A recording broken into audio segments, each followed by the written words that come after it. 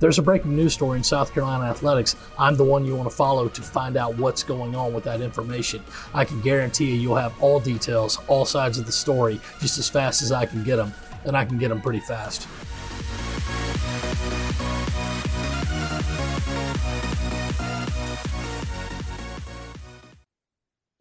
Hi, I'm Gene Sapakoff, college sports editor of the Charleston Post and Courier, and we're here as usual weekly with David Cloninger, the supreme beat writer of the Charleston Post and Courier, who covers all Carolina Gamecocks. If you'd like to read more of David's incredibly cool newsletter, check out postandcourier.com/Gamecocks now. And I just want to say that as the season goes on and as we kind of have overlap seasons with men's basketball, women's basketball, baseball practices, things like that, I mean, this newsletter is just better and better, and a great Christmas gift for the Gamecock fan on your list. David, first, let's talk Vandyland. What were your impressions of the Gamecocks' 38-27 victory over the Vanderbilt Commodores in Nashville, Tennessee last Saturday? Oh, you want to talk about that? I thought you want to talk about the Vanderbilt press box, but that's okay. We can talk about that at a later time. But, they won the game, Gene, and they kind of big played Vanderbilt to death, if that makes any sense. Some sustained drives, but mostly they were just hitting a lot of big plays. You know, the very first long pass from Rattler to Xavier Legette for a touchdown. Dakereon Joyner doing some Fort Dorchester Dakereon Joyner Mr. Football things, spinning out of a tackle that looked like he was going to get dragged down from behind and flicking a touchdown pass to Juice Wells. Christian Beal-Smith had a big touchdown run. So they had the plays where they needed to. They had a bend but don't break philosophy when it came to defense because Vanderbilt was running all through them. I mean, it was not a one-sided game by any means, but they got the win. The Gamecocks are bowl eligible, and now they're looking to pad that and get to perhaps a little better, a little warmer bowl, as you pointed out in your column this morning, Gene, and try to win at Florida this weekend, and then maybe even get a couple more after that. David, first let's talk Gamecock offense and the interesting dichotomy in which the Gamecocks do not have Marshawn Lloyd in Nashville, but a Jaheim Bell sighting over and over. And as you pointed out, Joyner playing really well, and CBS, who, for injury reasons and so forth, hasn't really been there. But let's specifically talk Bell and how they used him in Nashville. It's crazy, Gene. Maybe after a week of criticism about why you aren't using this guy, they said, maybe we ought to use this guy. Or maybe it was just because of the injury to Lloyd. But either way, Bell got to play, and he got to play a lot. He had 16 carries. He caught 3 passes. And he's a guy that you just got to have out there because no matter what, even if he doesn't have the ball in his hands, the opponent's got to respect him if the ball could get in his hands. So it never made much sense to me, nor a lot of you who made your feelings known on social media about why he wasn't being used, specifically in the game against Missouri. And, I doubt that Marcus Satterfield and Shane Beamer, read all that criticism and said, we got to play that guy this week to get all the fans off our butts. No, I think they said, Lloyd's out. Who's going to take the ball? Because as big and aggressive as Beal-Smith is, he's not the kind of every down back you want. I mean, he's a guy that can bull forward, get you a few yards, and he does have some nice breakaway speed, but he's not going to be that guy that's real shifty. And Juju McDowell, bless his heart, he's going to make some plays for you, but you got to put him out in space to do it. He can't run between the tackles. So it was a case of necessity. Maybe it was a little case of like, okay, we screwed up, but Bell got the ball and played well. And I would expect that to continue going forward because no matter what, Gene, as I said, if he's on the field, the opposing defensive coordinator's like, go cover that guy, number 0. We got to have a guy on him.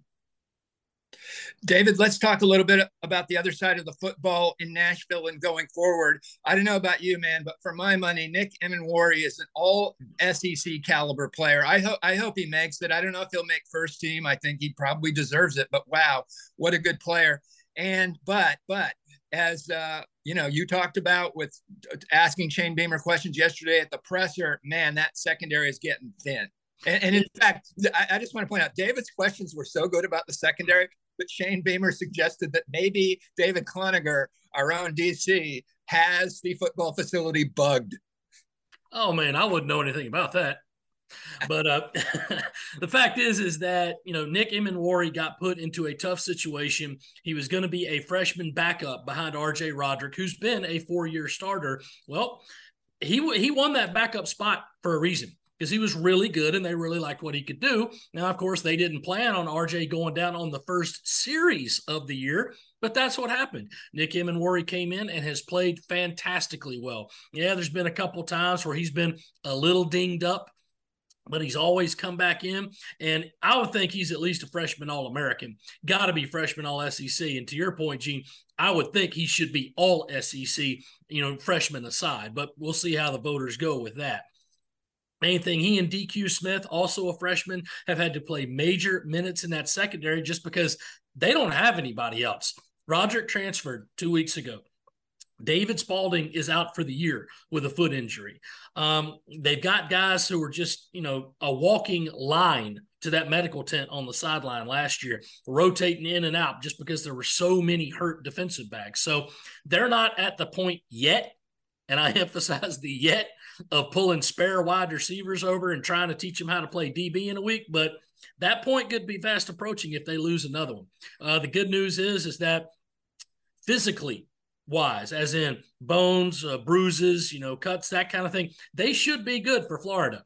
The bad news, there's a flu bug circulating around that building. And it started with Cam Smith last week, who really didn't play the second half because of a chest cold. And BJ Gibson, who started at safety last week, he's feeling a little under the weather. So you got to feel like, well, if one DB is feeling sick and now another, got the potential for a few more. So going to be real interesting watching that secondary down in the swamp this weekend.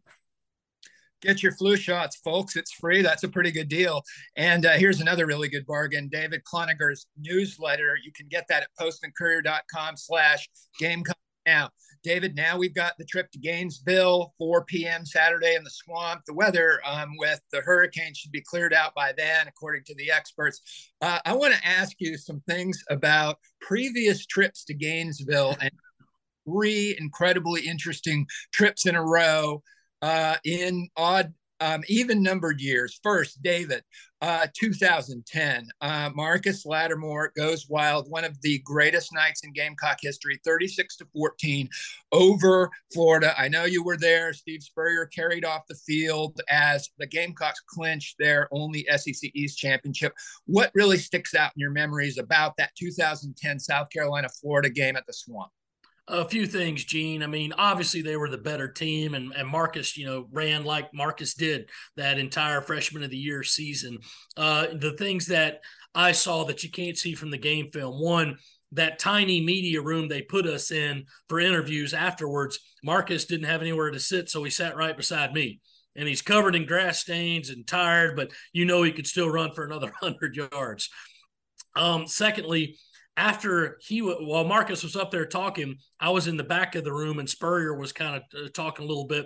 And he said a great quote, which was, "The day we won this," meaning the SEC's title, "was the day we signed him," and pointed to Marcus. I'll always remember that quote.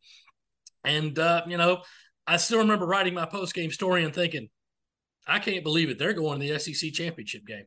I never thought that would ever be possible, even when they joined the league in 92, it was like, that's probably something a little way too far off, bordering on the impossible, but it happened. It was a great, great night and a great moment. And Shane Beamer, was on that staff. And as he pointed out yesterday, Gene, game started pretty rotten, giving up the opening kickoff for a touchdown and knowing that Mr. Special Teams coordinator was like, well, might want to go pack up my office, but everything turned out okay. Okay, I got a trivia question for you about that game, David. Who were the 2 players who carried Steve Spurrier off the field? There's some iconic photos of that, and one of them hangs in the Gamecock press box at Williams-Brice. Who were the 2 players who carried Spurrier off the field? I'm thinking Jamon Meredith and Byron Gerardo. I'm pretty sure it might be Gerardo, might be one. I think it's Lemuel Jean-Pierre. And I know for a fact, because I've written about this, the other one is West Ashley High School graduate Garrett Chisholm. Oh, Garrett Chisholm. That's who I was thinking. Okay, that's right. Yep. Because there is that picture, and of course, ball coach is up on their shoulders and got that iconic smirk, Right. Right. got you again. So I also remember that Gatorade bath because Spurrier kind of told him how to do it, and he smirked and kind of shrugged off the ice cubes. And Steven Garcia was the one who gave him a bear hug and pinned his arms to his side. So heck of a night.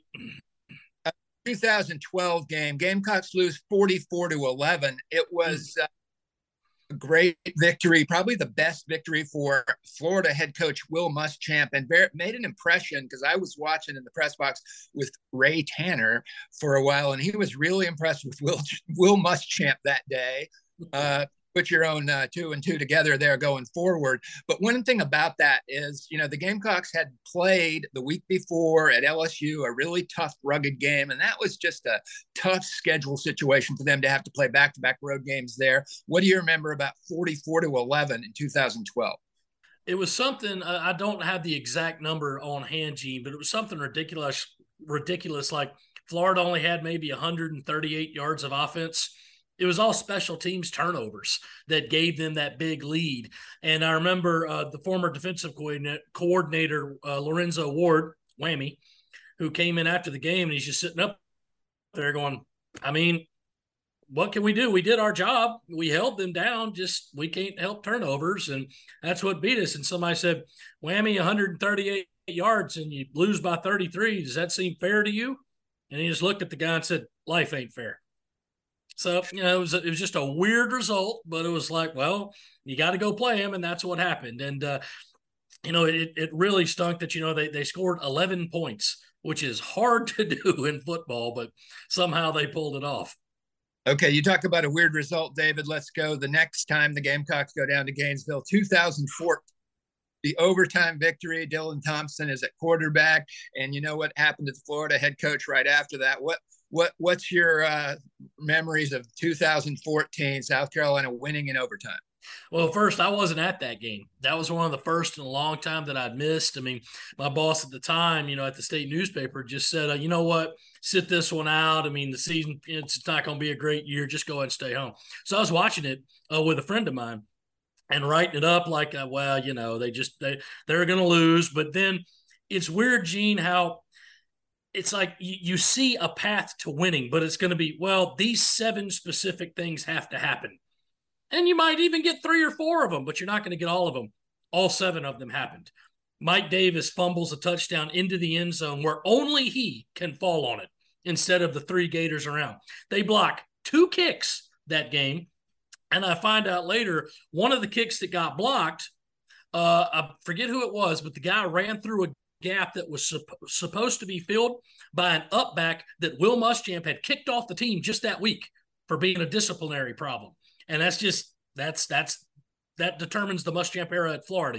He did the right thing and he got burned on it. And then, of course, Steve Spurrier shelved his legendary stubbornness in the overtime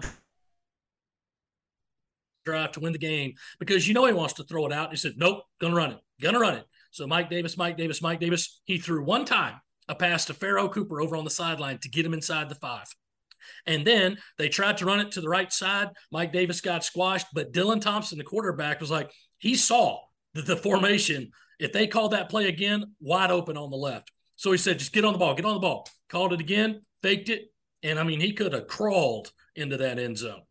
Stepped in the end zone, threw the ball into the stands. USC wins. And I'll remember a photo from the game afterward. Jeremy Foley, Florida's athletic director at the time, just closing his eyes, leaning his head, facing the goalpost, and you knew that Muschamp was going to be done. And, of course, I find out later on the flight back, Spurrier's happy to get the win, but he's also asking his assistant coaches, you think they're going to fire Will? Man, you think they're going to fire him? Oh, man, because Will was his buddy, and he didn't want to see him get fired, but sure enough, that's what happened. He was fired the very next day, adding to the list of coaches who got fired immediately after losing to the Gamecocks. And a year later, he was back at Williams-Brice Stadium accepting the job. Okay, David, let's fast forward to 2022, South Carolina against Florida, 4 p.m. at the Swamp in Gainesville. What's your score prediction for this one, DC? It's going to be tough, Gene. Obviously, USC's rushing defense did not impress anybody last week. And going to a place who has a quarterback who is 6'4" and 230 pounds and runs like the wind itself, and Anthony Richardson, it's going to be tough to bring that guy down.